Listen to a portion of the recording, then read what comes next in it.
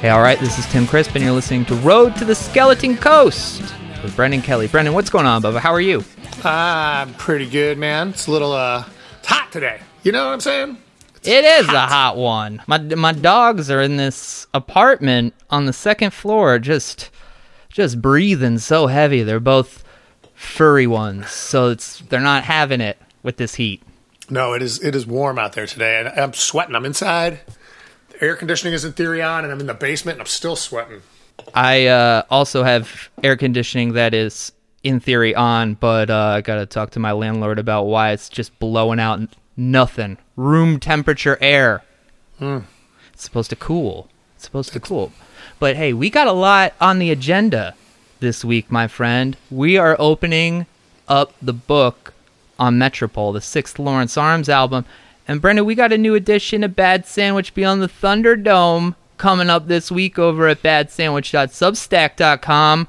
Yes. What do people have to look forward to this week? Well, you know, the funny thing is that by the time this comes out, the one I'm writing right now will be out there already, and I'll be writing another one. So I don't know. You know that one that you just read? That's the one that I'm just writing. Yes, this is going so well. Well, I mean, so the most recent one that I read, we talked about Satan. You really made the case for him. I guess that's going to be, what, like 4 weeks old by the time the podcast comes out? Is that how it works? I can't, you know, time's not my forte. But I will say that yes, that was the last one. That was like at the end of the week. And so now this Monday being a day off, you know, not to be like an old ass man, but it really fucked up my whole thing. All of a sudden I was like, wait, it's Monday? Oh, gee. I'm missing a day here. So. Well, yeah. I look forward to whatever it is we get over at badsandwich.substack.com. As a subscriber myself, I pay for that. Pay for it out of the Road to the Skeleton Coast podcast fund. But that's something you and I can talk about another time. You have a brand new Lawrence Arms merch store. That's correct. The lawrencearms.merchnow.com. I'm eyeing that trucker hat, my friend. Not a lot of people know I'm losing my hair, so hats are a big important thing in my life. Yeah, a good hat will do you well. No matter how much hair you have or don't have, a good hat can always come in handy. You know, whether it's to, you know, shield your eyes from the sun or cover your dick if it accidentally pops out of your pants and you can't get your pants back together fast enough. What can't the hat do? Wipe your ass with it, and you know, if you need to. But yeah, there's all sorts of cool stuff over there. I think that we were selling these like big Chicago flags, but with our little flappy logo on them. But those are all sold out; those are gone. So that was a limited edition item. But they went quick because that's what the people have been waiting for. Let's be honest. That's right. Everybody wants to fly our banner, coast to coast, man. That's what's up. But, you know, I don't mean to bury the lead. Huge news. Probably the biggest Lawrence Arms news since Metropole, I'd say. Patreon.com/BetterSandwich. Our Patreon, the Patreon of friendship, went up last week. That's right. We're so happy to see and hear from so many of you who signed up over on Patreon. Yeah, it's really awesome. Yeah, really can't thank you enough. This is a fun thing to do, and if you guys like it enough to, you know, throw some money our way, that's cool. That's cool. Much appreciated, and gives us a chance to do more of this stuff, which is cool too. So we've got another edition of Liner Notes over there on Patreon this week. Lovely story about the Metropole Hotel that inspired the name of the record.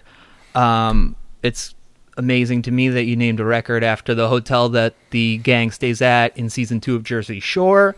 So we can really, really unpack that one over on Patreon. And we're going to talk a lot about the conceptual influences of Metropole, Outcast Sequemini, Richard Linklater. You can find that over there at patreon.com/bettersandwich. You can sign up now, and the first month is free. A lot to plug this week. So That's right. Glad that that's all over with. The plugging. Well, yeah. Mm-hmm. But, well, hey, Poochie, you look like you have something to say. Do you? I certainly do. That's a Poochie quote. Anyway, I have to go away now. what is it? I got to make sure that this is all right because I would hate to fuck this up. But yeah, today is Tuesday. Tomorrow's Wednesday. Then this comes out on Thursday. So yesterday we announced our record, I guess, is the way to put this in a time traveling sort of sense.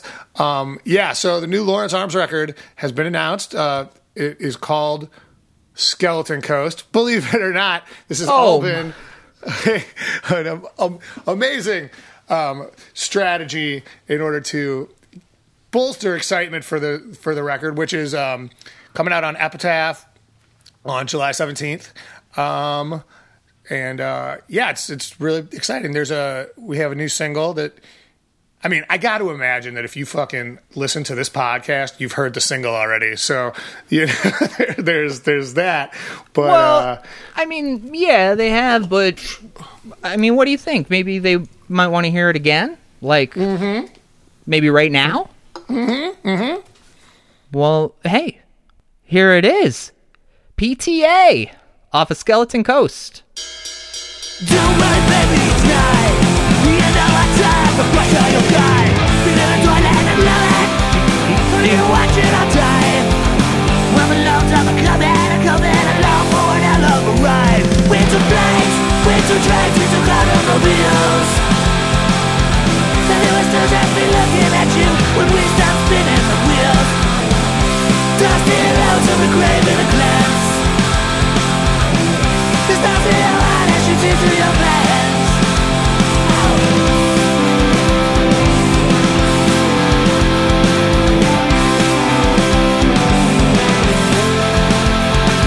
So what did we do about it?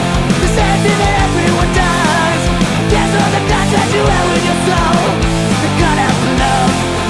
But if you're fighting yourself, no one is fighting for you. But baby, that's how I like it. I wanna be down there with you. I wanna be down there with you. I wanna be down there with you.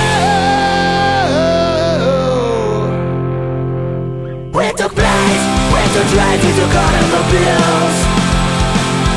And it was still just me looking at you when we stopped spinning the wheels. Dusty loads of the grave in the glass. Memory is the whole land. Memory is the whole land. Now I just go out alone when I need to dance. And we're back. Bubba. Yo. I mean, first of all, I gotta say, it was so nice of you to be so modest about naming the record Skeleton Coast, but, I mean, I know that this is a little braggadocious on my part, but I think it's so cool that you named a Lawrence Arms record after our podcast. Yeah, no, it was a kind thing to do. Really, that's what yeah, no, when you put it that way, I'm the best. You know? Well, firstly, the record, Skeleton Coast, is up now for pre-order. Everyone listening can get themselves a copy by going to epitaph.com or by clicking the link in the episode notes to this very podcast. You can also find a link to the video for PTA. Great first single, and I mean, you're here. So, what's the song all about? Well, so, PTA is short for Planes, Trains, and Automobiles, obviously. Mm-hmm. And it's just about, like, the sort of the way... If you've seen the movie Planes, Trains, and Automobiles, it's a great movie about like sort of it's a Thanksgiving movie of which there's not that many, which is interesting. And it's John Candy, R.I.P. and Steve Martin trying to get home for Thanksgiving, right? And there's a lot of love in the movie, a lot of loss, a lot of like getting tired of the people that you're with, recognizing like maybe sometimes you're like better off alone, and sometimes you can just be with the people that you end up with. You might not think are the right people, but they certainly are. You know, so like there's the song, without getting like too deep into it, it's sort of about love and finding love where you find it and losing love where it drops off. And you know, in like the case of like friendships or family or, you know, romantic love, anything like that. So yeah, it's got a little bit of a you know, love nuance to it, I guess. So I said the word love like 10 times. I feel that like so hard. That's a great sentiment to have for a track, and you fit it all into freaking minute and 30 seconds. Jeez, you wasted no time on this one. Yeah, there's a lot of really quick songs on this record. I think that for the songs I wrote on the record, which there's 14 songs altogether, and I wrote 7 of them. I don't think I have only one that's over 2 minutes long, I think. What do you think influenced that to write shorter songs? You know, I think the main thing I can say is that like I'm just so much more into economy than I used to be. Like I don't need a fucking intro. It's like get me in there, you know? Like what's the part of this song I want to hear, you know? Right. Boom, start it, and then when you're done, you get out. You know what I mean? Like, which is not to say that I mean, these are not like all very typically structured songs either.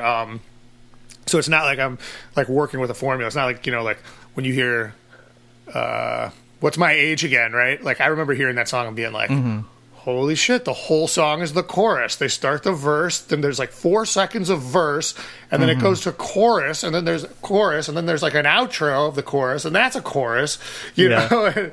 And I mean, it sounds fucking great too. Don't get me wrong. Like I'm not trying to sit here and diss Blink 182, especially not currently. Well, no. I didn't mean Now like your friends in the band. Yeah. Nah, but no, I just meant especially not that song because that's one of the ones I really love by them. But I think a lot of times when you hear like just get in, get out, give the people what they want, you kind of start thinking like, oh, it's like that kind of like pandering, verse, chorus, bridge, out, you know. And there's some very bizarre song structures on this. It's not to say I think what people. Well, I don't care what people want. This is what I wanted to do. You know, this is what I want to hear. So, and I think that usually ends up being the best way to create art. You know what I mean? Absolutely. Like, second I'm pandering to somebody, I'm fucking up everything. I think it's cool too that this record is a lot of short songs from you, but also a lot of short songs from Chris. It's not like that Greatest Story dynamic where his songs are 2-3 times longer than yours. No, I mean, he does have some longer songs in there for sure. Like the longest songs on the record are his, but yeah, overall it just sounds like our band a lot. Like I feel like it sounds very much like it could have existed at the same time as like Oh Calcutta and Greatest Story, as like, you know, if this record had come out around those records, I don't think anyone would bat an eye at the sound of it. Like, definitely, it has a lot in common with those records, which is more than Metropole does. And you know, although I listened back to that today and I was like surprised at how cohesive I thought that record was too. So I've been really enjoying this past week listening to both of these records, at the same time, because it feels a little bit like this one answers to Metropole, in that Metropole is a very large record. It sounds big. The choruses are so emotional, and this one, it doesn't lose any of that emotion, but it is very like to the point, as you're saying. Yeah, it's like I guess that's a good way to put it. Like Skeleton Coast is like a street fight, whereas like Metropole is more of like it's like sort of like kung fu sequence, you know, like Metropole is like Ali and Foreman in the jungle, just 14 rounds, and then just jokes. All the jokes at George Foreman's expense. We've marbled into every track on Metropole has a hidden joke about George Foreman being too fat to win the Rumble in the Jungle. I mean, it's crazy that you answered that, because that was a question that I had for later when we talked about Metropole. But like, let's keep it on Skeleton Coast for a little bit. You know, you and I talked a little bit about where it was recorded, but let's jump in a little. You made this record with Matt Allison, but it's the first time you recorded with Matt outside of Atlas, and also outside of the city of Chicago, the state of Illinois. Where did you go for this exactly? Yeah, so to be clear, we are talking about Skeleton Coast, the new record out July 17th on Epitaph by the Lawrence Arms, and we did record that with Matt Allison, but not in Chicago, as Tim said. In fact, we went down to a place about 40 miles outside of El Paso in Texas called the Sonic Ranch, and it's a 3,000-acre pecan farm with 7 different music studios located amongst the pecans. It's one of the coolest, weirdest things. If at the end of my life I'm like recounting all the wild things that have happened to me, and living on that fucking pecan ranch isn't one of the things I say, you will know that either like the worms have eaten my brain, or I've done so many things that are so fascinating since then that I couldn't even fit living on the pecan ranch recording an album on there. It really is a pretty awesome spot, and like we were lucky enough to get down there when there was not a lot of people there. We kind of got in and out. Like, I think it was even before there was like even real serious talk about COVID or anything like that. Yeah, definitely. Things turned around very quickly once we left, but like, I don't remember being down there and being like, oh, you think that virus is doing shit to people? You know, like, and so it was like sort of like the last unencumbered free thing that I remember doing.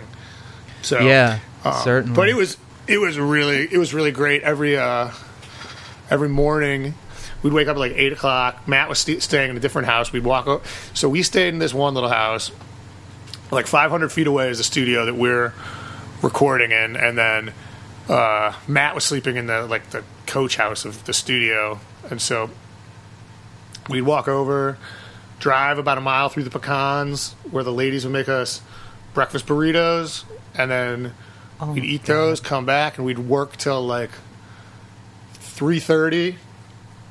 And then the studio assistants would bring lunch over, and then we'd have a lunch break from 4 to 5, and then we'd work again in the night sometimes till midnight, sometimes till like 6:30, depending on like how much stuff where we got to a good stopping point or whatever. And then we'd usually go back to the main hacienda or whatever and have dinner with the owner. It was like being at album camp, you know? I mean, there's nothing going on there at all. I mean, besides like music to be made, and like if you wanted something like a Coke, it's 20-minute drive to the dollar store. And you know what I mean? And that's like your fucking selection. And Like it's Wow. like an hour into El Paso.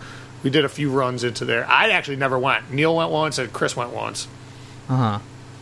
But living on the ranch, it's just like it gets dark out and you can't see. You know what I mean? Like there's no city around, there's no lights, and it was really like desolate and really beautiful. And I don't know, it's funny because the idea of like kind of calling this record Skeleton Coast wasn't really born down there. I don't think. I think that it's just like seemed like a cool, evocative name. We've been talking about it for way longer than since we've been back, you know. But then all of a sudden we're recording in the desert, and it's like this, like it's got a very similar kind of vibe to it. Even though I'm like hyper conscious of the fact that that makes it sound a little more important than it is. I'm aware that a desert and a coast are not the same thing, you know. But there's still like, you know, dusty places with bones and shit, right? And Yeah. and we were also on the Mexican border, so in that regard, it's kind of like a coast because there's a border there. You could see the patrols like walking, Wow. and like the actual house we stayed in, the door to everybody's room, like there's like a door that would go to an outside to out. Every room had an external door, if that makes sense. Sure. You know, like kind of like a motel or whatever. But Or I mean, it was a camp. house. Yeah, but it was a house. And so, like, the door to my room and to everyone's room was like a bar, like bars, Wow. because it used to be a border holding cell back in the day when the Wow. border was 2 miles further north. So, pretty cool. Yeah. But, you know, just overall a totally weird thing. And then, like, so to have this record called Skeleton Coast, for us to have been doing it down in fucking in the middle of the desert, and then to come back to this, like, fucking pandemic, which this record was not written, like, at a time when the pandemic even existed. And it's wild to me how much it sounds like a fucking plague times record. Yeah, I think that the pandemic kind of just took all of the sentiments of things are kind of getting ready to become strange, and then now things are strange, and the way that you talk about just life as it is and life as it has been for the past few years. The pandemic is a marking point, but we've all been building to this, I think. Yeah, I think that's probably very, very astute, Tim. That's it's Thank you, Brendan. it's true. Like if it wasn't the pandemic, it would be something else, because it's like something has to break, right? Like and that sounds like some like dumb, like, well, you know, I'm really impulsive because I'm a Scorpio, you know, like kind of bullshit like that. But at a certain point, it's like if everybody can feel it, and there's no doubt that everybody can feel it, you know, something's going to explode at some point. And I mean, That's the just weird thing history, yeah. yeah, the weird thing is, I don't even know that this pandemic is that. Yeah, you know, Right. It's like we're here now, and it's like, okay, well, at least this is the worst that could happen. It's like, nah, I don't think so. Yeah, You they're know, finding a way to just like get back to normal a little bit. Yeah, it's like, right, you know, remember when Kobe died and we were like, 2020 sucks, and then everybody had to live in their houses and lost their jobs. Yeah, Like, fuck. and then poor you get stuck talking to me for 4 hours a week. Oh, no, my this is how I make my money. This is how I pay for badsandwich.substack.com. I mean, that has to be such a cool experience just for the four of you. 4 freaking peanuts at a pecan farm. You, Chris, Neil, Matt, just getting to do something that is... It's something that I've always been fascinated with, the stories of the bands going to record things in very far off places and letting the place influence the feel of the record itself. Yeah, and you know what? It's this place, beyond influencing the feel, it very much influenced the sound, because not only is it just such a wonderful facility, but they have like the nicest equipment, and like it's they could turn that place into a fucking guitar, amp, and studio recording equipment museum without doing anything to it. It's like it's so full of like beautiful old cabinets and amplifiers and guitars. I mean, you just have to like put in a request for what you want, and then you show up, and the studio assistants have like, they're like, here's all the stuff you asked for, and it's like, That's amazing. oh fuck, I forgot to put a bass amp down. Oh, can I just use this fucking, like 1963 Ampeg thing that's like designed for the studio, that was like actually played on like all those old Motown albums, like this actual one? Yeah. Yeah, no, go ahead, you can just use that. Like shit like that, where it's like, Right. it's like, I mean, they were building a new room while we were there, and it was like going to be the big studio, and it had this huge board, and I mean, like, I can't stress this enough, and I've said it to you many a time, I don't know anything about like engineering equipment or whatever, but each console in the mixing board, according to Matt Allison, was like $35,000 to $60,000, and that's and there's like 40 of those going across. Wow. So it was like the board, I think like a Virgin was recorded on. Amazing. Yeah, it's really like like I That said, stuff's so fascinating. it could just be a museum that down there, but instead you get to actually, it's like one of those, like night in the museum where you get to play with all the things at the museum. Right? I'm not a dad. I haven't seen that movie, but yeah, I think I haven't seen that movie. What's that? I'm a dad and I haven't seen that movie. Okay, that's fine. I'm guessing based on the title. I'm trying to like piece together what it could possibly be about. What could Night at the Museum really be about? I mean, it could be about like fucking a Cro-Magnon or something like that, I guess, technically. Yeah. Did you think about calling the record Night at the Museum? Night at the Museum 3? No, but we were throwing around fucking a Cro-Magnon. Not as the title, just doing it. Night at the Museum 3 is actually a great name for an album. No. Dude, that's what I'm saying. What I'm if you saying. had like a fucking like Los Crudos, like just like the hardcore band, like not like one of those like chugga hardcore bands, but like Midwest, super fast, like just angry hardcore. And you called the fucking album Night at the Museum 3. Pretty good. Or the band, to be honest. The band? Yeah. I've been saying for a little bit of time now, and this ties into Matt Allison because he produced this record. There was a band called Grown Ups from Northwest Indiana / Chicago. They've broken up. I don't understand why they don't reunite and call it Grown Ups 2. Just saying. It'd be good. Yes. It's a very good idea.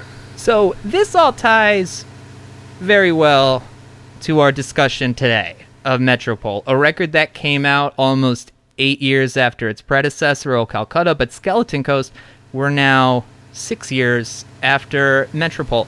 How did things start to come together for Skeleton Coast?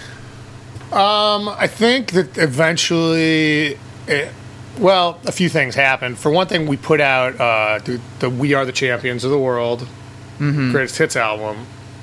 And as I believe we've discussed on here, that made a huge difference in how...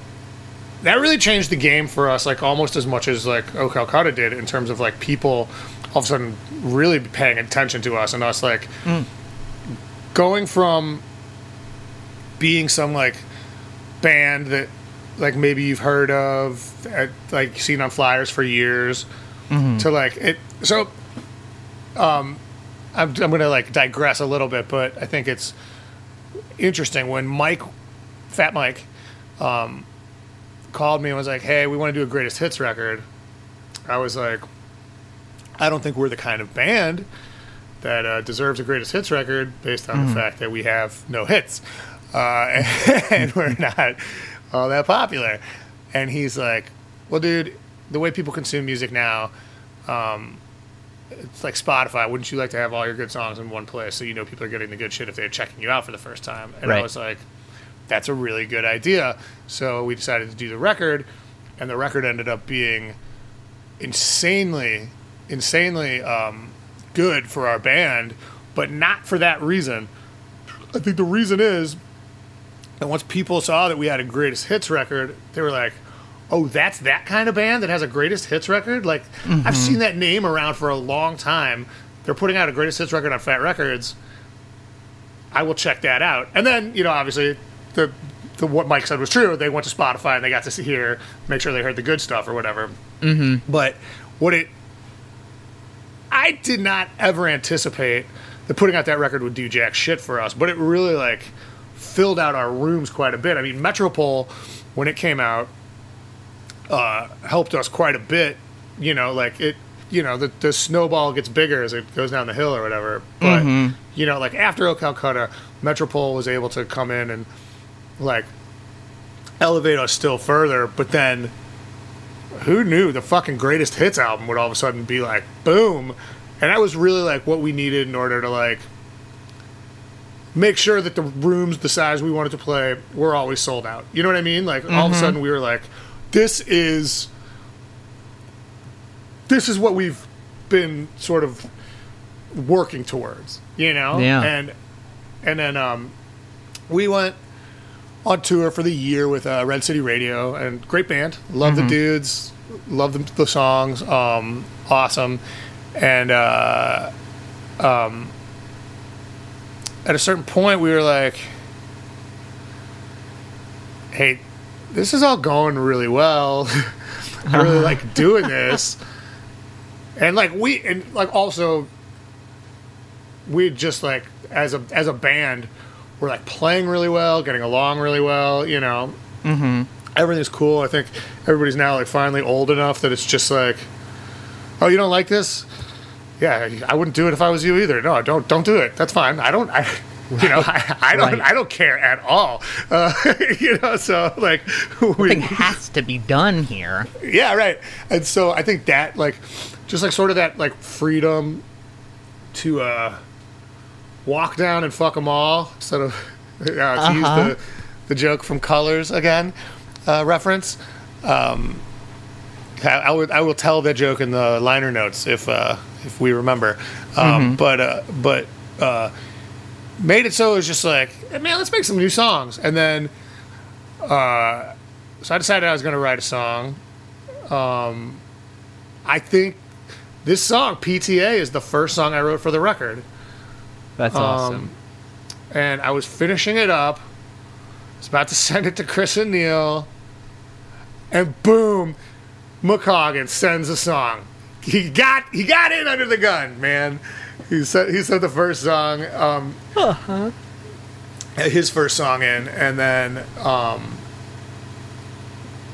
from there it was just the same process that we've always had. We just go back and forth and back and forth. The one thing is that with all the songs being kind of short and punchy, we didn't have to edit really, and I mean, so it's 14 songs, the album, but only 12 of them are. We were thinking 12, but when we found out that 14 was 32 minutes, we were like, fuck it. I don't really want to cut any of these songs because right. I think that we all were like, due to being in that studio and everything, it's just like kind of like fell in love with our babies or whatever. So, and it's just like, fuck it, we don't need to. So, right. Yeah. But I don't think that there's any dead weight on there, which is really cool. 14 songs, and they are all very, very solid. Yeah, cool. I think so too. I mean, there's times when I'm listening to it and I'm like, but that's like the same way you look at like your fucking spouse or your dog or something, and one day you're like, you know what I'd change about you? And then, like, by the next day, you don't care anymore, you know, or you've got something new, you know, you moved on to something else, you know? Yeah. It's just like, yeah, it's fucking hindsight. I think it's good, but I guess the point is this is just another really natural, organic return to doing what we do after a certain amount of time. With the greatest hits record being in there, it seems like less time had passed. Yeah. And also just, I guess, you know, people say, like, people talk about how, like, nobody can, like, if you live forever, you'll go insane because soon, like, the passing of years will be like seconds, because just in terms of your like relative time on Earth, you know, like when you're in first grade, summer vacation is like what, like a sixth of your life or something like that, and then, like by now summer's, you know, it's like, holy fuck, it's 2020. Yeah. Like, you know, like, and then you look at the other side, and it's quarantine, which we've been in for about 14 years at this point. Yeah, exactly. That E equals MC squared shit. Yeah, that's right. Well, you know, that it didn't seem as long to me between Metropole and this record, even though I know, I mean, and it wasn't, I guess, it's 2 years difference, but I don't know. It's crazy for me to think about, like, if I, like, when I first started listening to punk rock, when I was, like, middle school and high school, it's like, I could have been fucking 12 when Metropole came out and out of high school by the time Skeleton Coast comes out. Yeah. You know, it's crazy. Right. It's cool to consider how something like a greatest hits record can, I think for people who've been following along for a long time, maybe it's something you take for granted. You obviously went in not knowing that it would have the kind of effects that it did, but those are unbelievably significant effects for just the relationship that you all have to the project, and to hear that something like that could propel you to want to create more, that's fucking awesome. And I think that we've talked a lot about, like, how you gotta sort of drive your own creativity. So it's good when you get something that sort of comes from the outside to jumpstart everything. Yeah, totally. And I mean, like, I don't think that what I'm was trying to say was definitely not, like, it was still very self-motivated. You know what I mean? Sure. Like, I don't want you to think that, like, I know you don't think this, Tim, but I don't want to have it be misinterpreted that I'm like, oh, well, you know, our band got more popular, so now it's time to go back to the kitchen and, you know, fry up some more tunes. It's more like, wow, you know, we're old, and if our band had got more popular, like, what, there stops being a point. Right. You know what I mean? Like, You're like, still hungry, and that's real. And that's the thing. It's like, you know, you gotta stay hungry out there, and that's the proof's in the fucking record. I think that it's not like any sort of, like, jack off late career misstep or whatever. It's like I think it's a very valid addition to our catalog, and I think if it had come out like 10 years ago, it would be something that people would talk about as one of our best records. I know, just based on the way that, like, bands work and how people listen to things, that it's like it can't possibly have the same weight as, like, an O Calcutta or Greatest Story in people's heads. But I think it stands up with those records in terms of quality. So yeah. Yeah, when I will say this, when I played the first mix for Tim, he actually looked at me, and this is no joke, this is true. He goes, "Holy shit, this is actually really good." Yeah, and but I'm not even busting your balls. My point is more that, like, I'm as surprised as anybody how Yeah. well this Yeah, yeah, turned out. You know what I mean? It's Definitely. like guys our age aren't supposed to put out like some of our best music. Like everybody, wants to fucking. Everybody's supposed to want to hear the old stuff, but this is actually a great segue into Metropole because when we came back and put out Metropole, I think everybody was like, yeah, good luck with everything.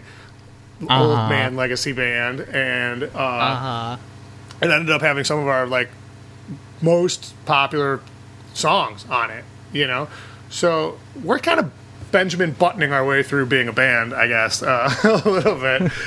But Totally.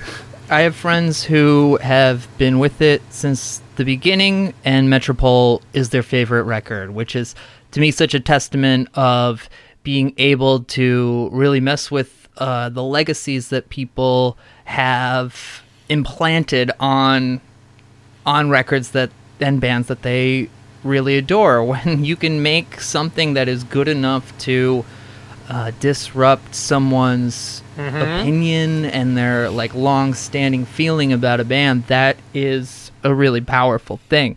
So as all of you have noticed, as we're 40 minutes into this episode already, we haven't even gotten to Metropole, and I'm sure you've noticed the title of this episode is Metropole Part 1. So what we're going to do this week is we've split Metropole into two parts to give us a chance to learn about PTA and about Skeleton Coast, a new record that we're all super stoked about. And it also gives us a chance to take a little bit more time with actually diving in to Metropole. So this week from here on out, we're going to be going into the time leading up to Metropole's release, and we're going to save the track by track for next week so we don't have to continue to beat ourselves up with these 3-hour marathons.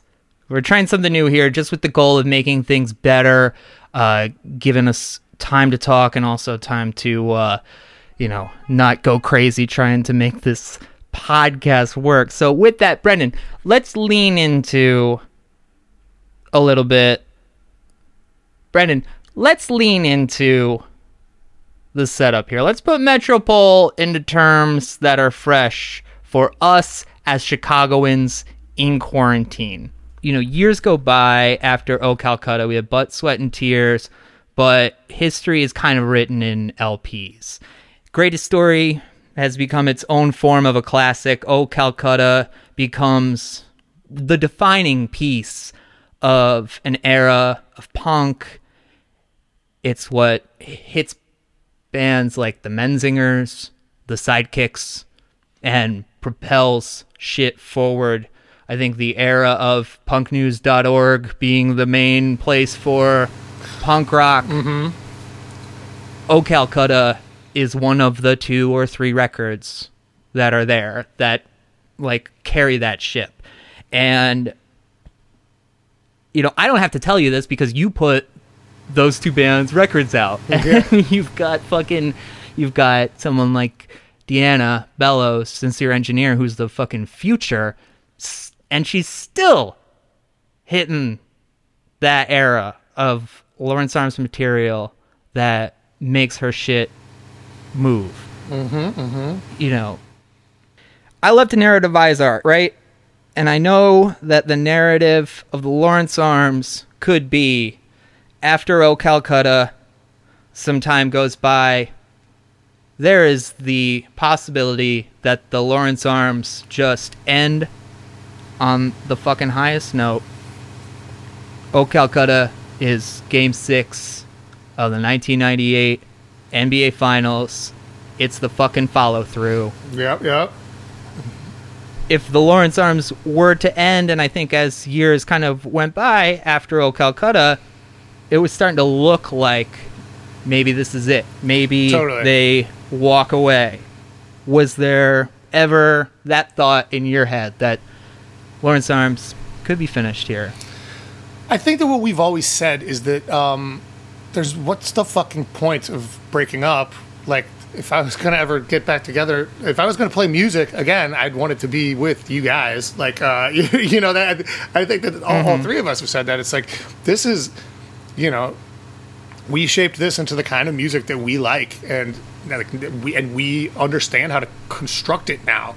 You know, I think, and I mean, I don't know, not to sound like a fucking old like dad or like wise man or anything like that, because Lord knows I don't know shit, but I think that's what's missing from a lot of bands, actually, is the notion of like, well, what do I like? Can I do that? You know, like a lot of people are like put in a chug apart because like it's like, whoa, we're a hardcore band, so we'll go dank or whatever. But like without ever thinking like, is this something I would want to listen to myself? You know, I mean, I feel like it seems like such an obvious thing to say, such a obvious thing to point out, but I really think that so many bands go into like writing songs and being in bands to kind of see if they can get away with it. I don't know if that's like an accurate way to put it, but like, will this work as a singing voice? Oh, no one's like hates it. Okay, that's my thing now. Without being like, what do I think sounds the most kick-ass? You know, and anyway, that's a long-winded way of saying like, you should really think about what you like and then just do that and try to figure out how to make it like makes the stuff that you would like to hear on the radio. If you have literally 100% of the controls, you can theoretically make the best music you've ever heard yourself because it's all playing to your taste. Anyway,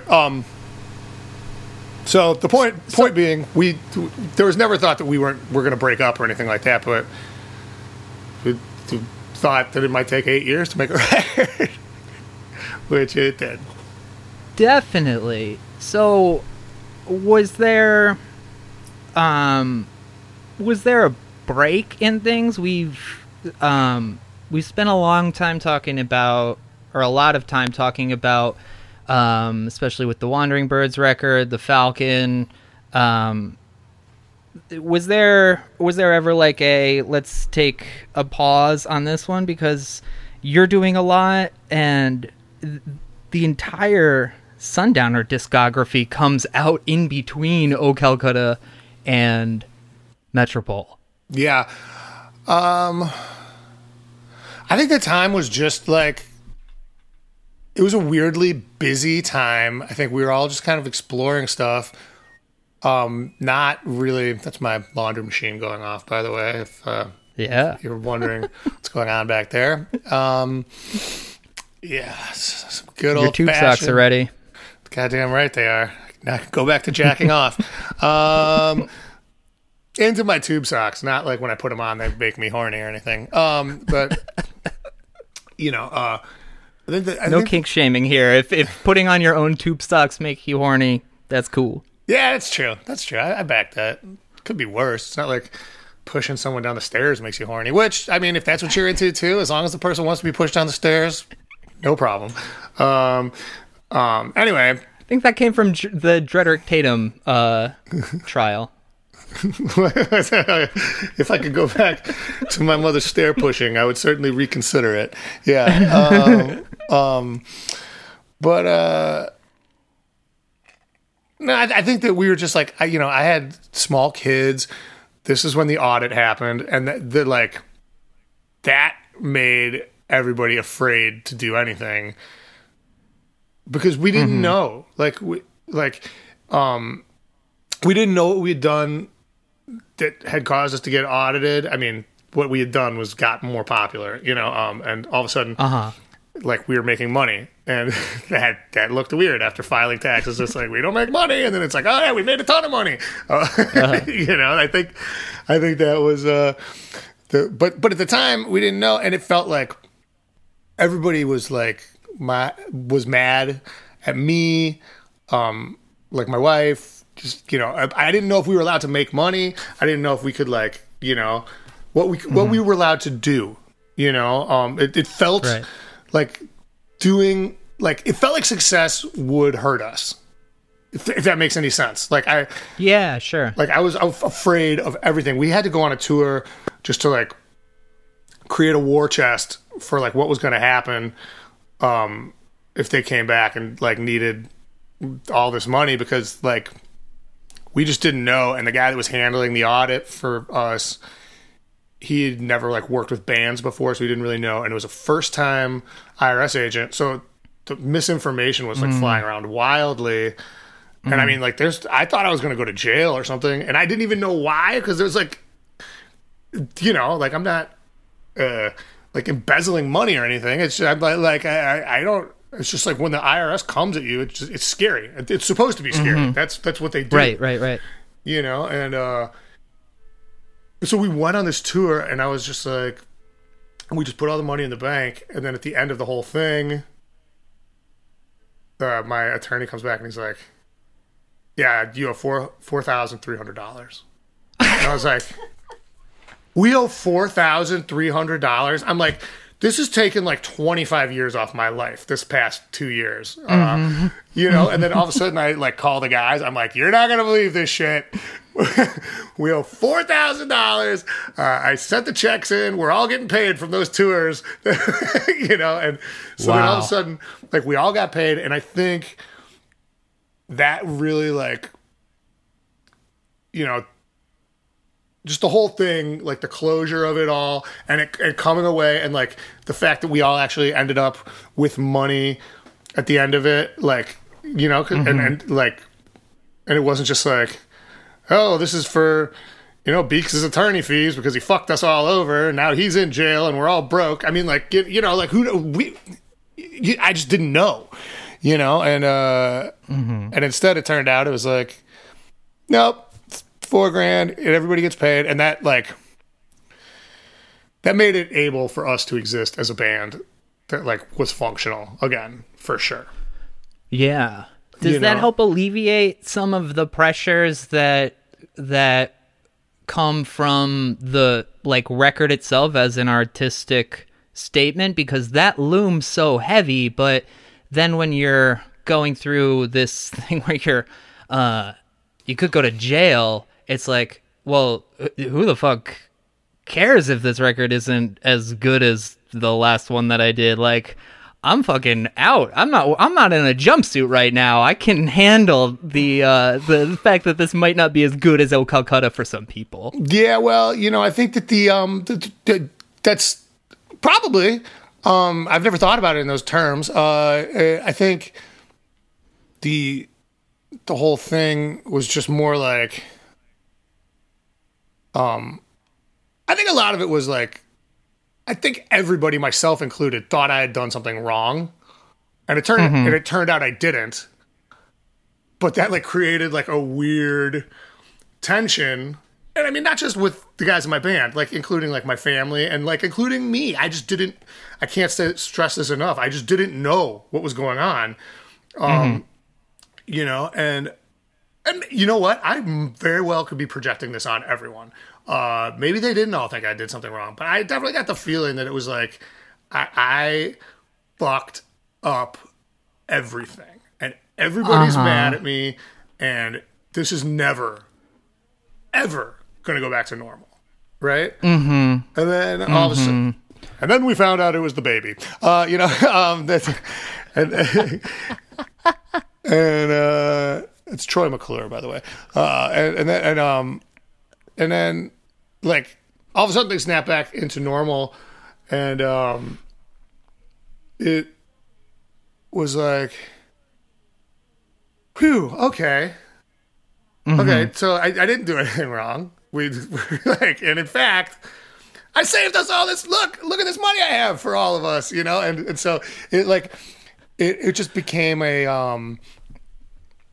it became a thing. It's a very unpleasant memory, and Yeah.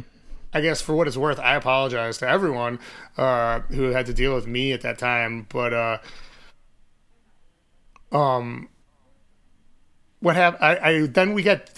Then I don't know how much time really passed before we started writing the Metropole album, but it was a little bit removed from that. But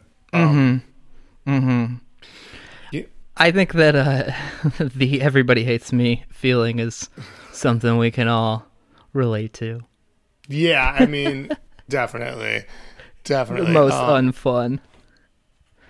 Yeah. So, I mean, there's an interesting moment in your band's history that I have been really looking forward to talking to you about. There's a show that happened on April 30th, 2011. You were opening for the Dead Milkmen at the Congress, Yes. I believe. And you played Greatest Story Ever Told, start to finish, without announcing it. How does that happen? It comes at a gap in your touring. Was there any meaning behind that? Well, there was not, and there was, I guess. The thing is that there's a few things at play here. Number one, the Dead Milkmen is one of our favorite bands, right? So playing with them was holy fucking shit, dream come true for us. And then, we walked in and they're like, yeah, we know you guys, and we're like, what? You know who our band is? This is fucking crazy, and and it was just a really, that's a fucking serious dream come true shit, right? It was also when Riot Fest was first popularizing the idea of people playing entire albums at sets, right? And then when they started doing that, and I kind of understood it from the festival perspective, but then it started becoming a thing that bands would do, and they would put on their flyers. It's playing, track by track of, and I remember, back in the day, I saw the Smoking Popes play at the Underground Lounge, which was under the L tracks over on the north side, and it was snowy and shitty, and there was not a lot of people there because I think that their audience was more suburban, and that place was so new that not a lot of people knew where it was or what it was, and the weather was shitty. And they just showed up and were over it, and they're we're playing a new album front to back. And I was like, what the fuck is this? And Smoking Popes are so cool and so awesome, and I didn't get that aesthetic choice at the time. To just be we're just going to play our new album front to back. What else? What else could you ask from us, the Smoking Popes? And it was in hindsight, it was great, but at the time, I was like, "What? This fucking sucks." I could listen to the album at home. I wouldn't have had to, drink this piss warm beer and whatever. And so Go ahead. It always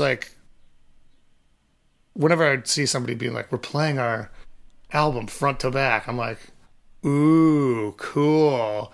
And I feel like Chris and Neil felt the same way. We have kind of a hive mind for bullshit that we don't like. I can guarantee you that they're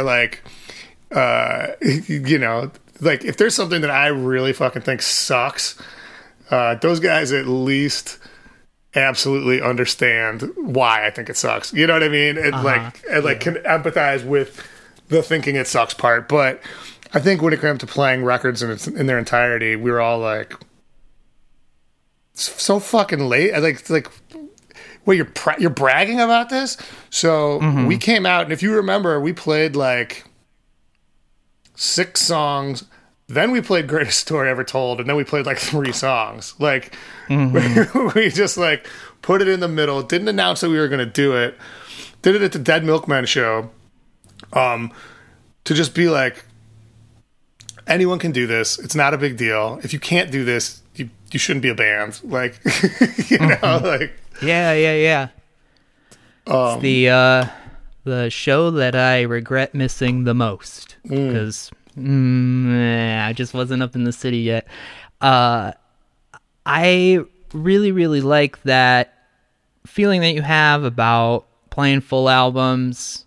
I think that this is in 2011, the reunions are really starting to get a lot of steam. Yeah. And I think that it's a very real path that your band could have taken to play, records on their 10-year anniversary, to just go not through the motions, because I don't want to make it sound like people who do these things are doing that, but you didn't necessarily have to push yourselves creatively, but you chose to.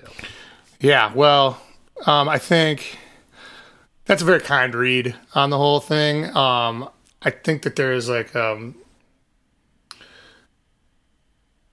for all of us, I know that we enjoy performing at like a very high level, whatever that means.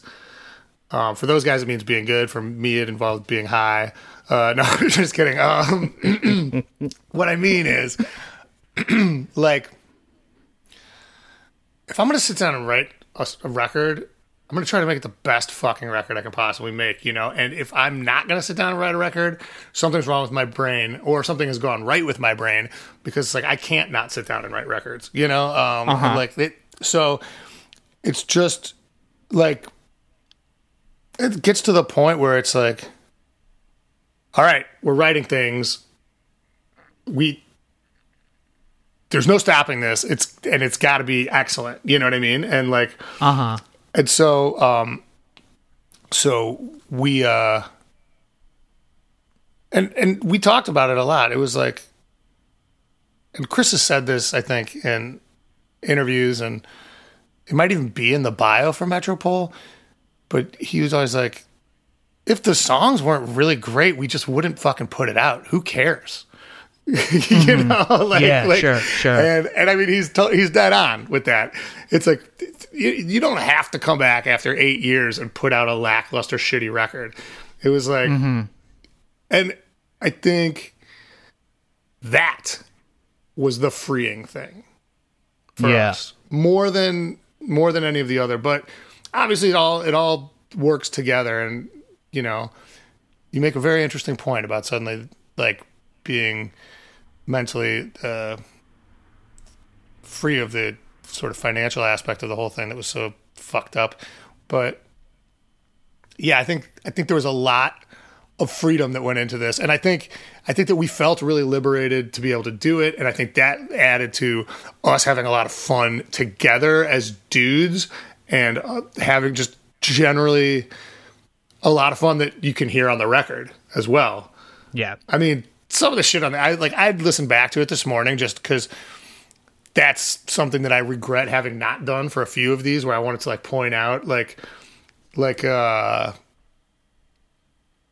there's like on the Broadway's record, I listened to it and there's like, you can hear like the sound checking, like the mic checking in some of the songs, where it's like,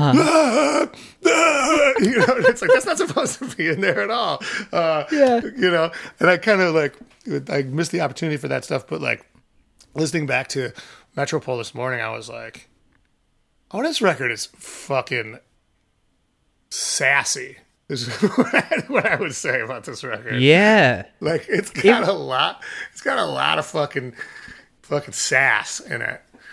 I think that the conversation that we had about great bands who keep making records and then become less great bands, that has to be on your mind going into this thing. And the way that this presents itself with that sass, with that like, fuck anybody who thinks that this isn't on the level we were at 8 years ago. It's like fucking you own that in such a cool way on this one. Oh, thanks, man. That's good to hear, but like, I mean, just that fucking like, there's, we have like, what we learned, I guess, with O Calcutta, is that if you never deny your influences and lean into them as hard as you can, as long as you go, I'm leaning into this as hard as I can because I love this so much, and like I'm so indebted to these guys for, even if it's just like one song or or just an attitude that a band had or whatever like that. As long like if you never deny your influences and just like lean into them, you can really get away with a lot of bullshit, I guess. But Yeah, certainly. But it also like I think that we, you know, I'm thinking right now, like off the top of my head, the reason I started saying that is because like there's this band called Hickey from the Bay Area, Dude. Yeah. and Fucking Hickey. Yeah. we loved their attitude. I've told the story, maybe even on Better Yet. Did I tell the story? I mean, I don't think so. but gosh, it's kind of a big story, but it's really good and instructive. Yeah. Hit me. So Hickey was like kind of like a very proto, like Lawrence Arms type band, right? They came before us. They sounded a lot different, but there's enough similarities that you'd see what I'm saying if you heard them, right? And you know, they were like also they had a lot of fucking sass or whatever, and they were playing a show in Arizona with the Voodoo Glow Skulls, and they fucking were just clowning them on stage the whole time, you know, for being like on Epitaph because they were really punk, and you know, and all this shit, and how they each got one drink ticket and the show was sold out, and you know that it was they were like making fun of Rancid on stage for some reason. I don't know, and you know, it's fucking. And it was a different kind of time as well.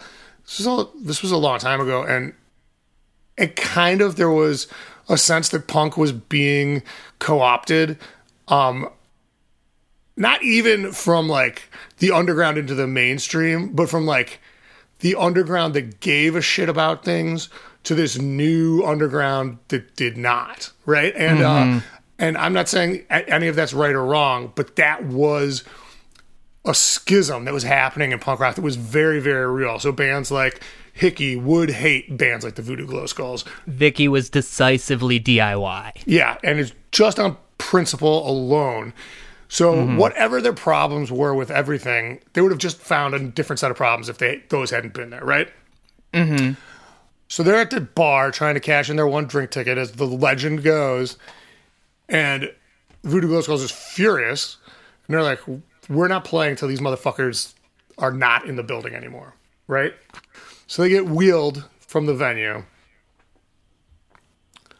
But before they go, they steal the Voodoo Glow Skulls trumpet. And then they fucking travel around the world with it, with the trumpet, or around the United States, taking pictures of them like in the desert playing the trumpet, them Get like the at fuck out. top of the Empire State Building playing the trumpet. So Voodoo Glow Skulls starts calling them and leaving messages on their home answering machine. And the messages are like, they range from just like pretty stupid to like wildly homophobic. And, Wow. And like, yeah, some of them are really, really kind of gross. And I mean, again, different time. I'm not trying to back the dudes, but I'm also not trying to like totally like assassinate their character. Do you know what I mean? Like, it was a bad mistake. And Hickey picked up on that real quick, and because Hickey recorded and compiled all of those answering machine messages with and played them over the sound of them playing this trumpet that they'd stolen from Voodoo Glow Skulls and couldn't play. Put it into a 7-inch, called it the Voodoo Glow Skulls Hickey Split 7-inch. Put the Epitaph logo on the back, and the liner notes was the whole story with all the pictures of them with the trumpet all around the country.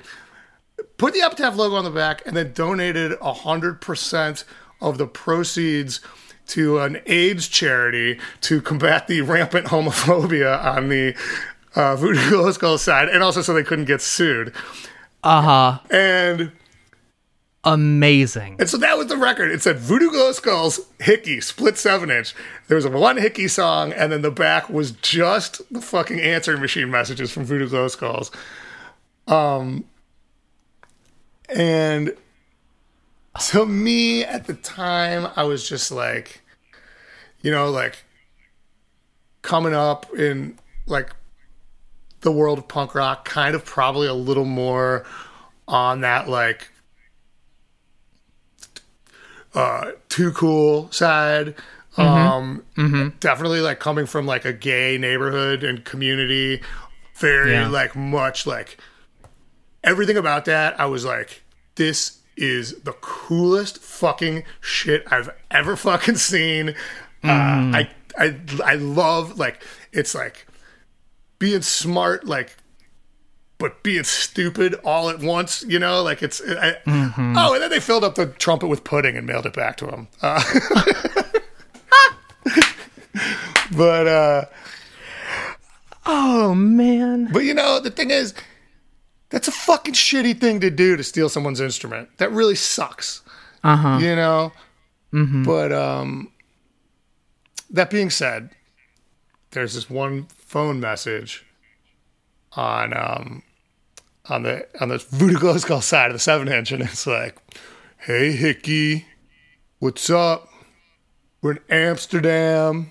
I'm calling you on Epitaph time, on Epitaph money." Right? And so like that's in our record when it's like, "Hey, what's up? It's the Lawrence Arms. We'll call you on Epitaph time, on Epitaph money." Right? And like, God, yeah. And it was just like total tribute to Hickey, and like also because that song was about talking shit that it leads into, and like also like, "Hey motherfuckers, we're back," and you know like and like, you know, yeah, we're on Epitaph. We're still on Team Hickey, and we're still on, you know, and it was just like the idea of putting that actual phrase on an Epitaph record just seems so cool to me. You know, like, and it was like that kind of sass is what I'm getting at. It was just like, it was really playful and fun and like a tribute to just like other bands, but like, yeah, we're definitely coming back, and we're going to be like, yeah, we're going to stuff this record up everyone's ass. That'll be great. You know? So. Fucking beautiful. That's so dope. That is, man, I feel like that is Tony Soprano's Ducks. That story, that attitude guides so much of the magic of you and your band. Oh yeah. I can't say enough. I can't say enough about it. And again, I'm aware there's a lot of really problematic shit going on in the entire story. You know, stealing a horn is lame. Clowning a band that's putting you on a show is lame. My band is on Epitaph, so I don't think that's really a problem. I don't think it's cool to make fun of Epitaph. In fact, I love Epitaph. I'm thankful for my masters at Epitaph. You know, so I don't want. It will be a good story to revisit when we talk about Slapstick, though, because there's something there. So. You talked a lot about the Wandering Birds record making you feel like you could make another Lawrence Arms record. So what about the Wandering Birds factors into the saga of Metropole? Well, a few things. The one thing was that like going that far away from what I was used to doing, kind of known for doing, to go back all the way over there to that Wandering Birds record, made me realize. Didn't make me realize anything. I guess that's not exactly right. Well, there was an interview with Mike Dirnt, I want to say, and it was after Warning, before American Idiot, and he said like, you know, after making this record that was such a departure. Now it's a departure to make punk rock. So, like, what's old is new again. And so we're coming back with, like, this blazing record. You know, and that's sort of how I felt. Like, this became the departure, but it was, like, a departure that I was like, oh, I know how to do this. You know, like, this is my shit right here. Being in a, you know, dirty punk rock band.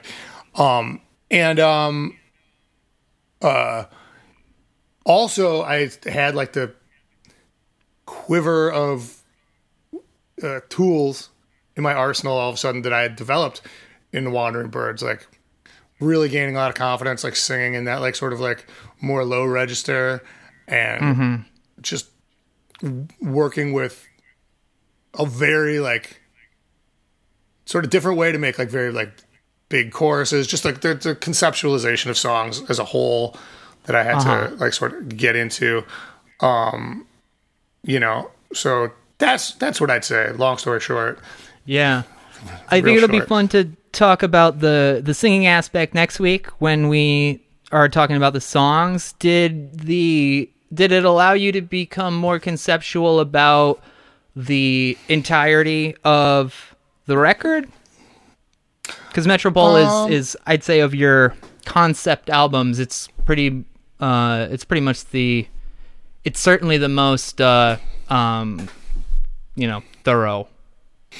concept. I think that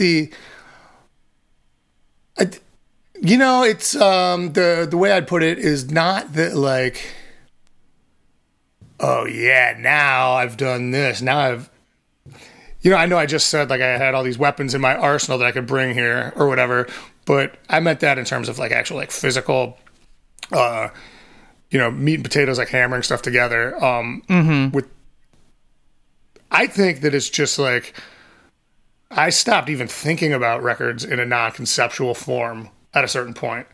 And so like to make this record, there's just no doubt in my mind that it has to like tell a story and be like a bigger thing than it's got to be more than the sum of its parts or whatever.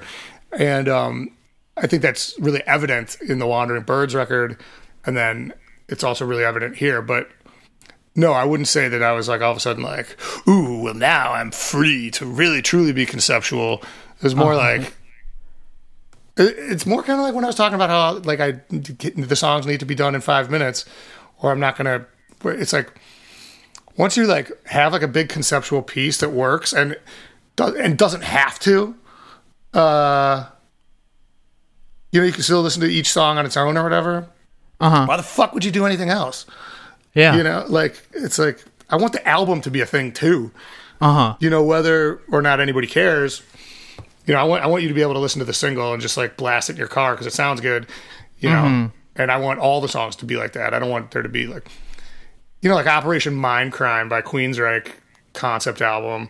Really cool idea, I guess. I mean, it's weird. It's I don't know. It's about nuns and the guy is fucking a nun and there's like some kind of drug going on and like a sort of like proto-fascist movement happening. But then there's some songs on there that are just obviously there to like further the narrative, and like they're really good songs, sound like they barely have anything to do with anything. And it's like, that's dumb. It's still got to be a record of songs, right? Like an album of songs. So that's the most important thing. So I guess where does the concept fit in to putting the songs together as a piece? Well, it's the concept is like the isolation of urban areas, right? Like the sort of the sort of hidden truth that is like being surrounded by people could be the most lonely thing in the world, right? And a lot of people listen to this record and I completely understand why and say that it's an album about getting old. But it's very much an album about urban isolation, and I can actually do a little magic trick with my brain here and show you how that is. If I am like 25 sitting at a bar, I'm like there to meet my friends or meet people, like somebody walks in, I bullshit with them, whatever. No matter what I'm actually doing there. But if I go into a bar and sit by myself now, I'm just the old man at the end of the bar. Yeah. And so it's like it becomes, you become isolated as you age. I mean, like I wouldn't say they're not connected things, but like you know, it's like that isolation. If you to talk about it, there's a point where like that factors in. Like you're getting older. There's no women gonna come up to you at a bar, or like you're not gonna get into a conversation with some kid about fucking Tim Tebow or some shit. You know, like it's just not gonna happen. I mean, like I can't even fucking use a more current reference than Tim fucking Tebow.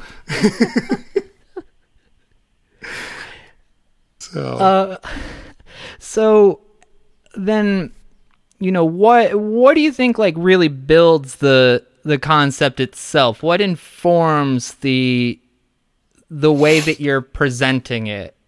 Are there other records that give you a template for how you can explore this without being like, you know, that like sort of filler concept of like these are only here to serve the purpose of the narrative? No, I think that the way that this came together was more like we had the songs and we started to see that this was something that was really informing all of these fucking songs, right? And and that it was like almost there was so much like urbanness. We also all lived in different cities. This was the first time that we'd all lived in different cities, so that isolation was like real on yet another level. So we're talking about sort of like various cities, and like there's a bunch of like as we started to see it come together, and we started to like talk about like recording ambient sounds of cities in order to make this record feel like a cityscape. You know what I mean?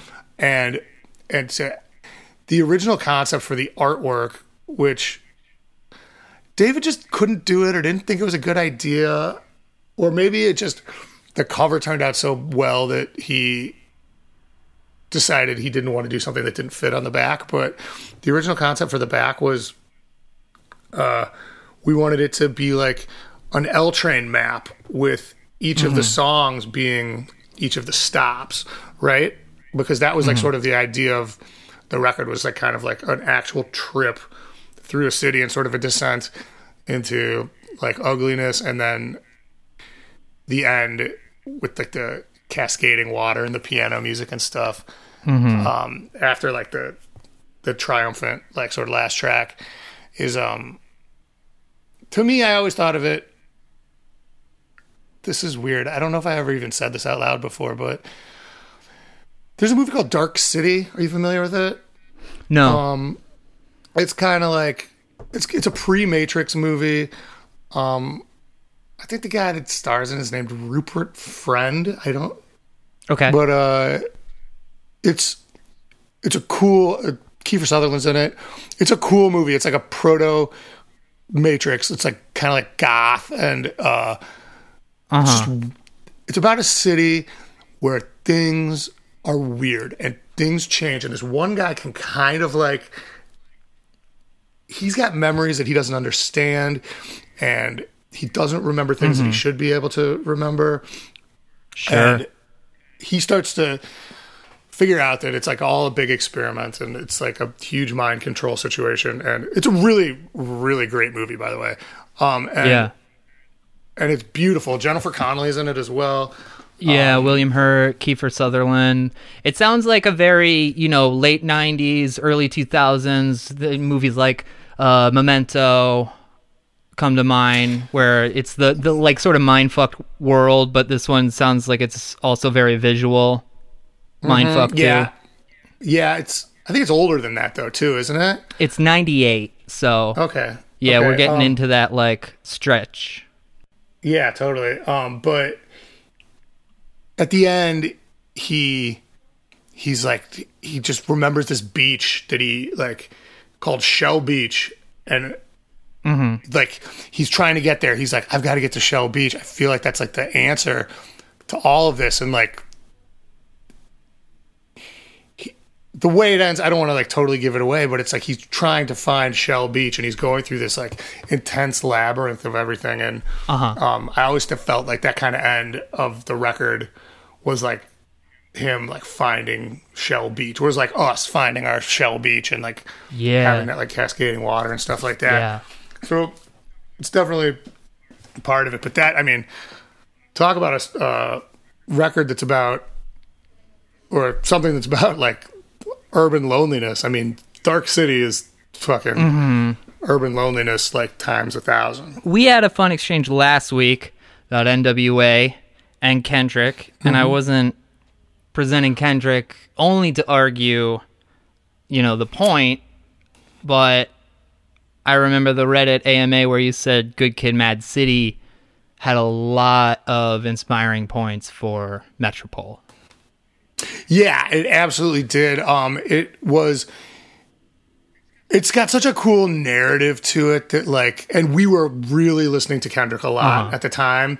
And I think we were just like, the example of how the way that record pushes through, we're like, Bitch Don't Kill My Vibe is just a song. It's just a song that is good. But if in the context of the record with the samples and everything, you're like, oh, this is him sitting at his house before he goes out. You know what I mean? Right. It's T-shirt time. Yeah. Backseat Freestyle is just a song, but all of a sudden within the context of the record, they're driving somewhere and they're having a freestyle. I mean, then you get to something like Art of Peer Pressure, and that's obviously a lot more narrative of a song and cinematic. But this was when we did this, it was that kind of concept of the vibe can dictate what the storytelling is. You know what I mean? We don't need to spell things out like that, like in the Queensryche song. You know, we'll just let the songs have their place, and then we'll see what this trip through this fucking weird city is. You know? And very much like that Kendrick record. I mean, not as artfully done, but I'm glad you mentioned that, because that was a huge influence. So I think the cool thing about that record, Good Kid, Mad City, is that not only is it this really cool narrative, a lot of wonderful storytelling in there, but you're hearing rap music from somebody who is talking so much about his own self-consciousness. His anxiety is such a prominent part of that record. You're learning so much about this person, and usually rap music is a little bit more closed off on the emotional level. And I think that Metropole has this really, really beautiful sense of self-awareness that you're putting into it, where people do talk about it being like a record about aging, but I think you're also just a little bit more upfront with your own self-awareness. Yeah, well, I've never thought about this before, Tim, but it is a record that came out in a completely different world than O Calcutta did.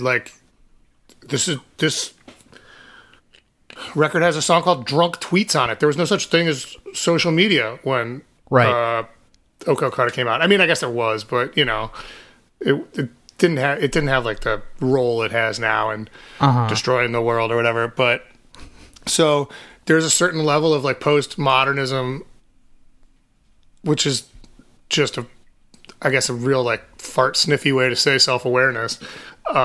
Sure.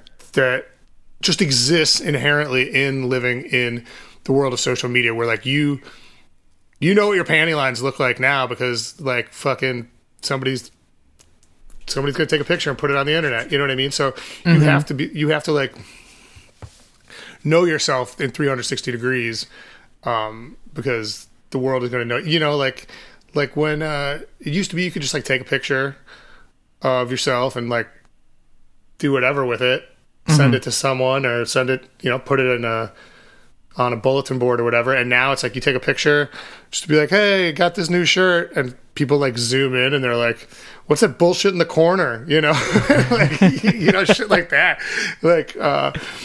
You get zoomed. Yeah. And that's fucked up. So I think that there's a level of self-awareness that probably exists on this record that just exists merely purely because the world changed, and I'm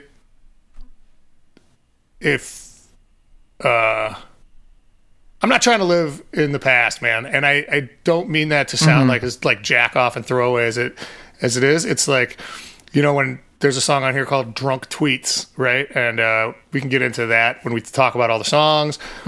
But first of all, I think it might be the smartest song of mine on the record by far, even though everybody thinks it's the stupidest. And second of all, it like is exactly what you're talking about in that regard, for one thing. And also, people are like, "You got a song called that says tweets in it? That's so lame." What about the thing where you're not supposed to put, there's no timelessness to it in that regard, and it's like those same motherfuckers still like songs that are about calling people on the telephone. Well, it's also like you couldn't be more fucking wrong, by the way. Like, when in 100 years, everything's going to be the same in terms of like love and hate and jealousy and like, the man versus society and all that kind of shit. The only thing that's going to be interesting in our art is the part that's about now. You know what I mean? Yeah. Like it's like that's what it's how does the eternal battle of being a human being play out now? You know? It's like saying like, oh, I love Ulysses, but I wish you wouldn't stop talking about Ireland so much. Yeah, or like any number of things like that, which like. Where it's like, okay, first of all, nothing good is like timeless, there's no, I mean, I guess you could say something like Catcher in the Rye, but he's still like putting nickels down on the bar when he's buying soda pops and shit, right? I mean, and those are the fucking vivid details you remember, you know what I mean? It's like people that say that you should avoid, first of all, Kurt Vonnegut, who I've already talked about before, young grown-up author who gets a lot of shit for people by daring to just be so readable and good, even though he is the best and the smartest. He talks about this a lot. Like, it's like people tell me to keep technology out of my stories. I'm like, why the fuck would I do that? Who am I trying to impress? You? Your ideas are terrible. And I took that really to heart and actually titled that song what it is titled in an act of defiance and tribute to Kurt Vonnegut. Right. Right. So yeah. I love that. There's a really good David Foster Wallace essay where he gets into that topic and, being told by a professor, like, don't date your stuff. And it's like, well, you got an automobile in your book. What do you say to that? Yeah. So I would love to read that because I love David Foster Wallace and I love his essays that are not like too fucking dense for me to understand. The fun ones are so fun. When he gets into like fucking parsing theoretical mathematics, and I'm like, I'm here for this, and then I'm like, no, this is too much for me. Like, I can't do it. Like, I took theoretical math classes, and I love David Foster Wallace, but the combination of his like sort of hyper abstruse intellectuality when put into like a specifically intellectual arena, it's like yeah, I mean I fancy myself to not be the dumbest guy in the room, but no, I can't hang with that shit. Patreon.com/Better Sandwich. At one point we will dive very, very good into all of the DFW hits. We'll do the greatest hits for David Foster Wallace essays. That's a great idea. It's fun. I know it's a great idea because we got this thing going on, this thing of ours. But I love that you brought up drunk tweets, because I think that there is a Brendan Kelly persona that develops after O Calcutta, where, and I'm only saying this because I think it's a point worth making. It's not something that I agree with, but when you get into looking at, all right, Lawrence Arms are making a record 8 years after the fact, we hope that they're self-aware enough to make it good, but also the development, I think, of your presence on the internet is something that we can kind of... Sorry, my kids just stormed down here like a bunch of raging buffalo. And then they were just standing right there, like yelling at each other, like, I'm not sitting here. And I'm like, get the fuck out. But anyway, it's, I'm sorry. It's quite all right. Please, I love that. Continue. You know, I think that there's a chance that some of us are going into this record maybe a little bit worried about your own ability to like be self-aware, because you're also like Brendan Kelly on the internet. Do you know what I'm saying? Sure, but like I don't know how to I think those things go very much together. Mm-hmm. You know, I think it is like the advent of like being on the internet. I mean, like, I would say if I was going to try to analyze how this would come in and be like, oh, that guy used to be a punk rocker and now he just tells dumb jokes on the internet all the time, and he's probably like lost a step or two because he thinks he's doing this other thing now. Mm-hmm. Right? But what I think is the sort of like self-awareness that is present and lacking on the internet if you pay any sort of attention to like the way that people behave. Because I guess, you know, when I'm like, oh yeah, it's a self-aware world now, but it's also a remarkably unself-aware world now. Right. You know, where people are just so fucking clueless and really don't give a shit or like to troll or whatever. But for me, it was just all I'm doing is looking at people, and one of those people is me. And on the internet, I feel like I can see a lot of, as most people can, like a lot of patterns in like what's like, what are the things that are like maddening to people? What are the things that are like, you bring people together? What are the things that are frustrating, you know? And like, how do people that are not like me think and live? And how do I live and appear to people that are not like me? Am I frustrating? Am I gross? You know, whatever. And that's something sort of beyond the idea of like, I don't like this guy's jokes. You know, it's more like having a humanistic awareness. Right. So, I think that any success that I might have had on this record with like being really self-aware, I would say was bolstered by the internet, not in spite of it, I guess. Do you feel like you leaned into the, you know, you talk so much about mortality on this record and aging, and I think aging is scarier than dying.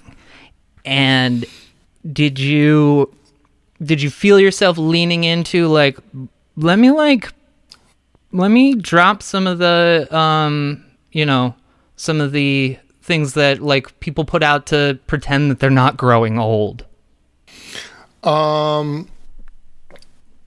Yeah, I mean, that's always been a thing of mine, is like, you can't fake the funk, man. You know what I mean? It's like, at a certain, like, there's nothing wrong with being old, but there's everything wrong with being old and like acting like you're 15 or whatever, you know, like, I believe that I said last week about the jumping on stage, right? Was I talking to you about that, right? Yeah. And like I said, you know, I think it's like the comb over of rock and roll. And again, to reiterate, there's a reason people do that because it looks fucking cool. And, there's a reason that everybody goes crazy when they do it. And I don't really care about that stuff anymore. I used to. But I still have, like, for myself, I don't want to do anything like that. Like, I just want to be the older dad that I am, And yeah. Like, and I think that there's, like, much like with technology, there's, like, I just want to present that authentically. Like, my take on the only thing interesting in my songs is me, right? I mean, like, and I don't mean that in terms of, like, yes, I work, and I mean a collective me, Chris and Neil being part of the me that I'm talking about here. You're the narrator. Yeah, no, but my point is, like, okay, Gordon Gano, who's the singer of the Violent Femmes, right? Mm-hmm. You can just tell that all he wants to do is, like, be Chuck Berry, right? Like, he's just, like, doing simple rock and roll songs, but he's just so fucked up that, like, that he tries to do them normally, and it's like, did you do too many drugs? I did too many drugs.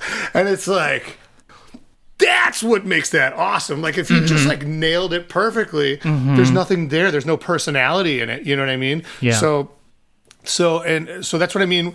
The only thing good in our songs as the Lawrence Arms is us that do it. Any of those, like, imperfections, those are the things that make it relatable or interesting. Or, like, if I'm singing about, like, my neighborhood, I've got to sing about my specific neighborhood and my experience with it, right? Or whatever the fuck is going on. So it's like, to hide yourself or obscure it's the basics of who you really are. Like, I'm not saying you have to, like, go out there and, like, show your entire, like, asshole on your record or whatever, or, like, do something like I know that one fucking Say Anything Is a Real Boy record is, like, incredibly, like, self-examination, like, to the point where it's like turns back in on itself, like, several times or whatever. I'm not saying that, but just, like, to have the basics of who you are. Like, I'm a dude, I'm old, I got,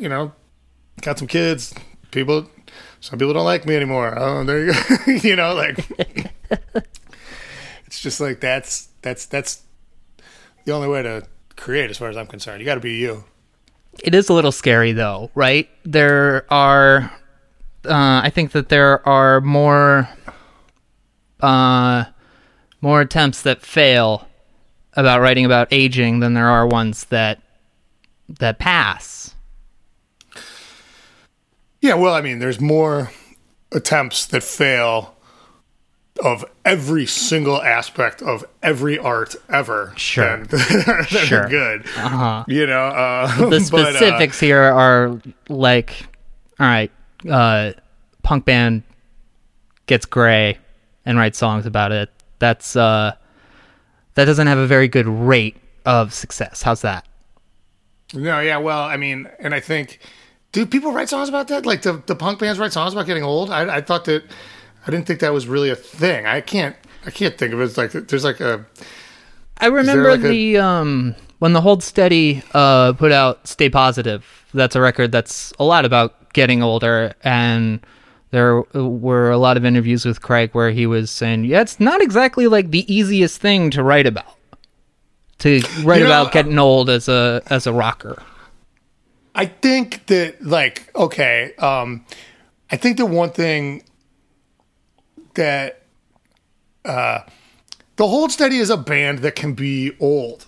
That's the thing. You know what I mean? Like, the aesthetic around the Hold Steady, and I'm not talking about, like, the dude's physical appearances. I'm talking about, like, just the kind of band they are. They like Led Zeppelin and Springsteen, yeah. They were, like, already an old man's band, when they were young. I mean, they were never really that young when they were the Hold Steady. But, like, Lift or Puller even sounded like a very forward, proggy man band. You know what I mean? Where, like, I would expect to go to the show and it would be, like, plenty of people over 40 there. Sure. you know, and I think the big O Calcutta is not a old man record, but it is not like a youth record either. It's like, like I think something like, it's weird because like 7 Seconds, they fucking sounded like such a kids band, still sounded like a kids band, like when they were old. I mean, they would sing like Young Till I Die and like Youth Crew songs, and they could be in their 50s and do that. And it was like, yeah, they're 7 Seconds, right? But there's some bands that like, it's just weird to think of them being old. And so I think that that's something that they're aware of, and so try to like downplay, like I don't know, like, and like kind of like a lot of those like cute emo bands, like it's just weird to imagine that shit coming out of a man. Yeah.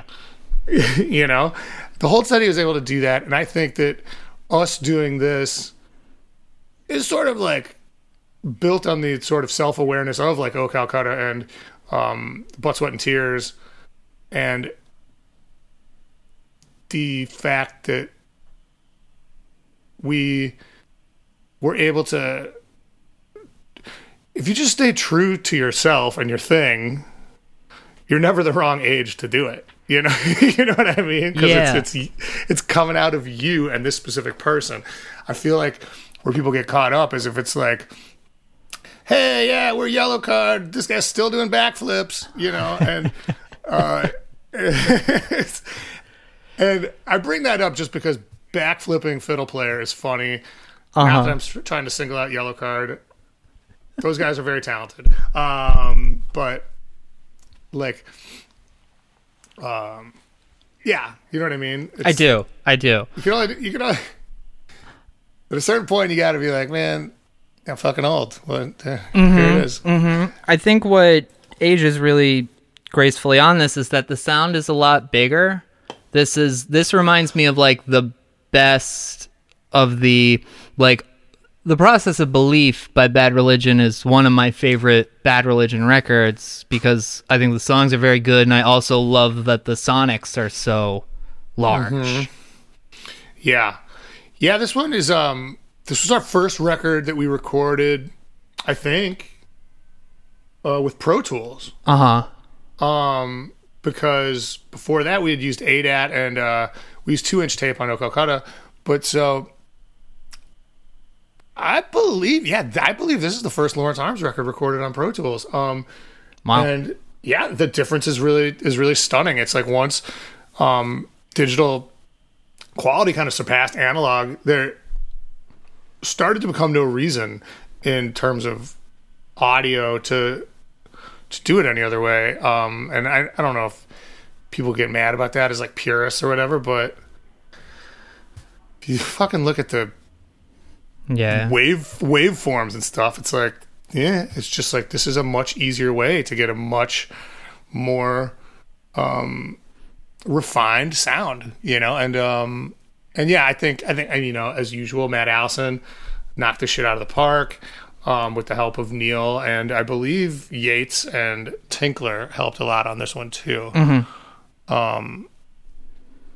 So did you want it to sound bigger? Did you want it to sound like you're adding more to it? I feel like the vocals help a lot to really just expand the breadth of what you're expressing. Was the idea of making a larger sounding record appealing to you? Because when I hear that, I think about like, oh, this is like more of a grown-up thing. No, well, I think that a lot of it had to do with Chris McCaughan learning and subsequently kind of teaching us how to not play. Like when you, like if you listen to that record, he's like doing like one little riff and then it's just out and it's just bass and drums. Yeah. And it all of a sudden, like if you're walking along on a bridge, you're just walking on the ground essentially. But if you walk over a piece of plexiglass that shows you all the way down. All of a sudden, the entire structure you're on is huge. Right. Do you know what I mean? Yeah. And so, like, when the guitar cuts out and you can really hear the bass and drums there, and the room, all of a sudden, it's like, oh, this becomes a bigger thing. And it's a little bit counterintuitive because I think a lot of people are like, you just like keep adding guitars. And it's like, that's not how it actually works. That makes everything like sound like pressed together and muddied. And like for us, for this, I mean, it's Chris's like sort of revelation. He's like, I don't think I need to play all the time, And I was like, yeah, dude, that's fucking awesome. Let's go for that and see how that, run that fucker up the flagpole and see what sticks or whatever that phrase is. Yeah, I love that. There's some shining fucking examples that I'm excited to dive into next week. This being your first Epitaph release, tell me how that came together, how it influenced, I guess, your mindset going into it. Well, we were really excited that we were like talking to Epitaph. Brett called me one day and had heard that we were working on some stuff. I think it had been like sort of like seeded information, I think maybe Toby was like, to his like buddies at Epitaph, like, hey, the Lawrence Arms are doing a new record, right. Something like that, where like it didn't exactly like, I don't think the word trickled down the grapevine like just like, oh, have you heard? Like just like it would in like some sort of fucking movie or something. But it was more like all of a sudden we were talking to them, and then it was really unfortunate because Fat Mike, and I were very, very close friends, and this opportunity came up, and like my thought was basically like, I could die and I could say I've been on Fat Records, which is amazing, or I could say I've been a Fat and Epitaph, and like, and Michael understand. I mean, his band's on Epitaph, but didn't quite work that way. And like Mike was super gracious and cool, and we went back and did our greatest hits record on Fat after this record. But and I still text with Mike here and there and stuff like that, but his whole thing at the time was kind of like, no one's ever gone straight from Fat to Epitaph. It's just, it'll look bad. People know we're homies, so it would be just a real bummer to me. And like, yeah, what do I got to do to keep you here? And unfortunately, the answer was like, dude, the experience is what we're looking for of being on a different label. You know what I mean? Like it's I mean, I love Fat Records. I love Fat Mike. He's a hero of mine. I mean, fucking the like snotty, raspy bass playing, smart ass vocalist in a in a punk band. It's like ding ding ding. My whole thing is like so indebted to him, but it did like sort of like probably affect our relationship negatively, or definitely did, and it's a bummer to me. It's one of like the worst thing. I really like Mike. I really like Mike a lot. I wish that he and I were still closer buds. But that being said, if I see him somewhere, like, yeah, of course, we're gonna be hanging out with each other and not like avoiding each other, like for sure. I guess that's a tough one to sit with though, because it's not just that his band is on Epitaph. It's like he knows the game. He knows what it's about, and it's certainly not a personal thing. Yeah, but I think that it was a personal thing for him, a little bit, just based on how like much we were homies, and yeah, sure, and so I don't know. I mean, I wouldn't go back and change it. I'm just very, I just don't love that that's the result of it. You know what I mean? And so that's sort of how that all went down. So I think it would be cool to close things out here for Metropole Part 1 by talking about the artwork that David Holtz did for this. It's got, the cover has such a 50s movie poster feel to it. Man with the Golden Arm, Hitchcockian, you know, on the cover and in the liner notes too. That puts, I think it's definitely your most like overarching artwork. It really, really paints a picture of like what the record is. How did that cover come together? What did you explain to David about what you wanted? We talked a lot about how the whole thing was going to be very sort of cinematic and very, you know, and he was like there on board for kind of the whole thing where it was like we're going to be doing these sounds in between everything, and it's going to be like this journey through a city. And you know, I think that some of the main references were actually not movie posters, but old like pulp novel covers for that stuff. But there's a scene in Vertigo that me and Chris both wrote lines about on this record without ever having discussed it. And it was like, is this line about vertigo?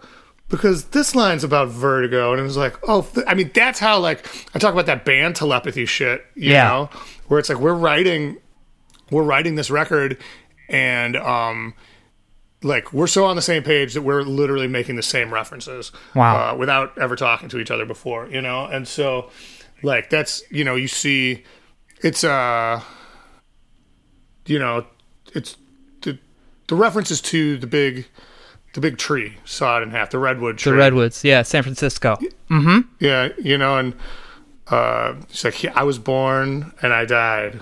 You know, here I was born and here I died, right? And then, like, on the Drunk Tweet song, it talks about there's no unraveling the rings of the tree. It's a reference to that exact same scene. Yeah. It's the same scene in the same, like, fucking old Hitchcock movie. And, you know, so, and then inside the liner notes, there's the huge fucking cross-section of the tree, for example.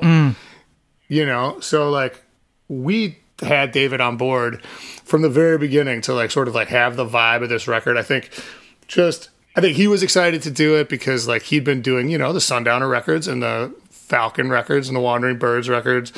And then all of a sudden it's like, hey, we're starting the big machine up again, you know? And so, like, we were excited to have, like, a cool record, and David was excited to do, like, a great job. But the cover, I mean, obviously it was about just isolation. I mean, we talked a lot about, like, how it's about somebody walking through a city alone, basically. And I couldn't be more stoked with how this fucking looks. It's like amazing. Yeah. It's really cool. That Vertigo story is pretty unreal. And I love that I think Saul Bass did the Vertigo cover as well, which is that's the guy who did the other posters that I mentioned. That cohesion is beautiful, and fucking Vertigo, that's a movie about being alone in a city. Yeah, Jesus. Right? I mean, yeah, it all kind of comes together. So when did that discovery, whether we want it to or not, huh? When did that discovery come up? The fact that you both wrote songs about Vertigo. Well, it was definitely during when we were exchanging the demos, and, you know, like, Chris and I talk a lot about the songs, not, like, really so much.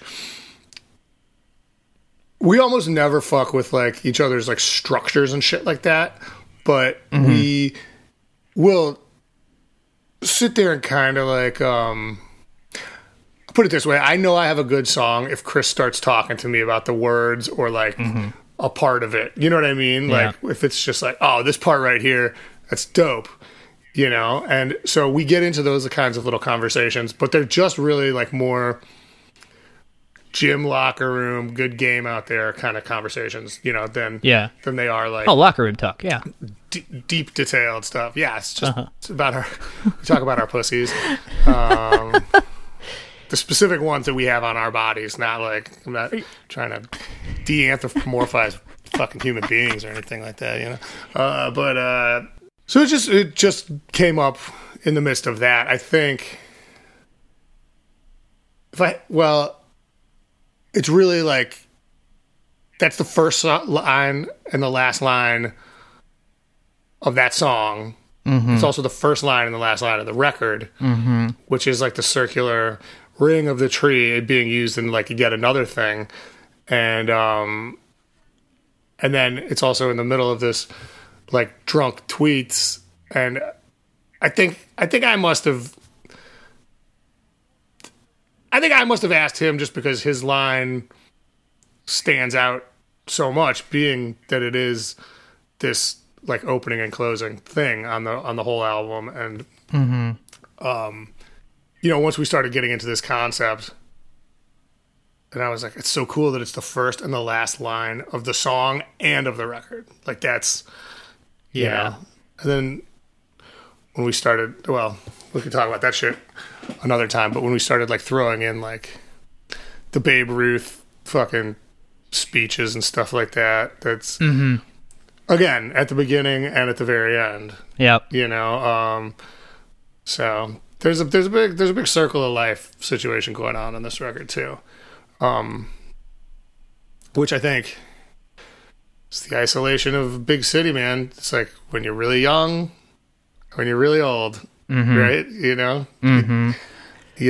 So I know that we usually end these with you telling us what we're going to talk about next week, but we know what we're talking about next week, so now we just got a lovely, lovely little cliffhanger as we put things on pause for next week when we talk about Metropole track by track. We thank you all for joining us this week on Road to the Skeleton Coast. The name of our podcast finally makes sense to you all. Skeleton Coast, the new Lawrence Arms record, coming to you on July 17th. You can pre-order the record by going to epitaph.com or by clicking on the link in the episode notes to this very podcast, where you can also find a link to the music video for PTA. We have a Patreon, patreon.com/bettersandwich. We've got a new episode of Liner Notes up there right now, along with old interviews I did with Brendan and Chris for Better Yet, and more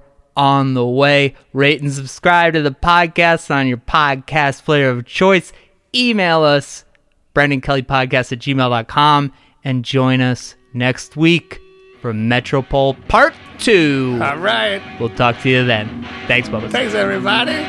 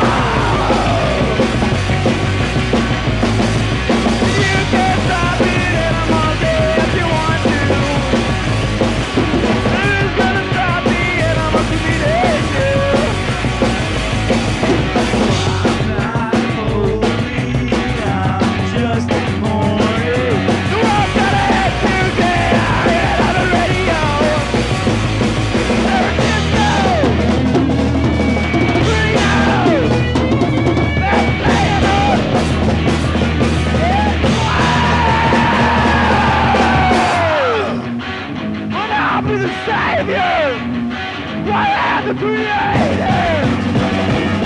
It's like the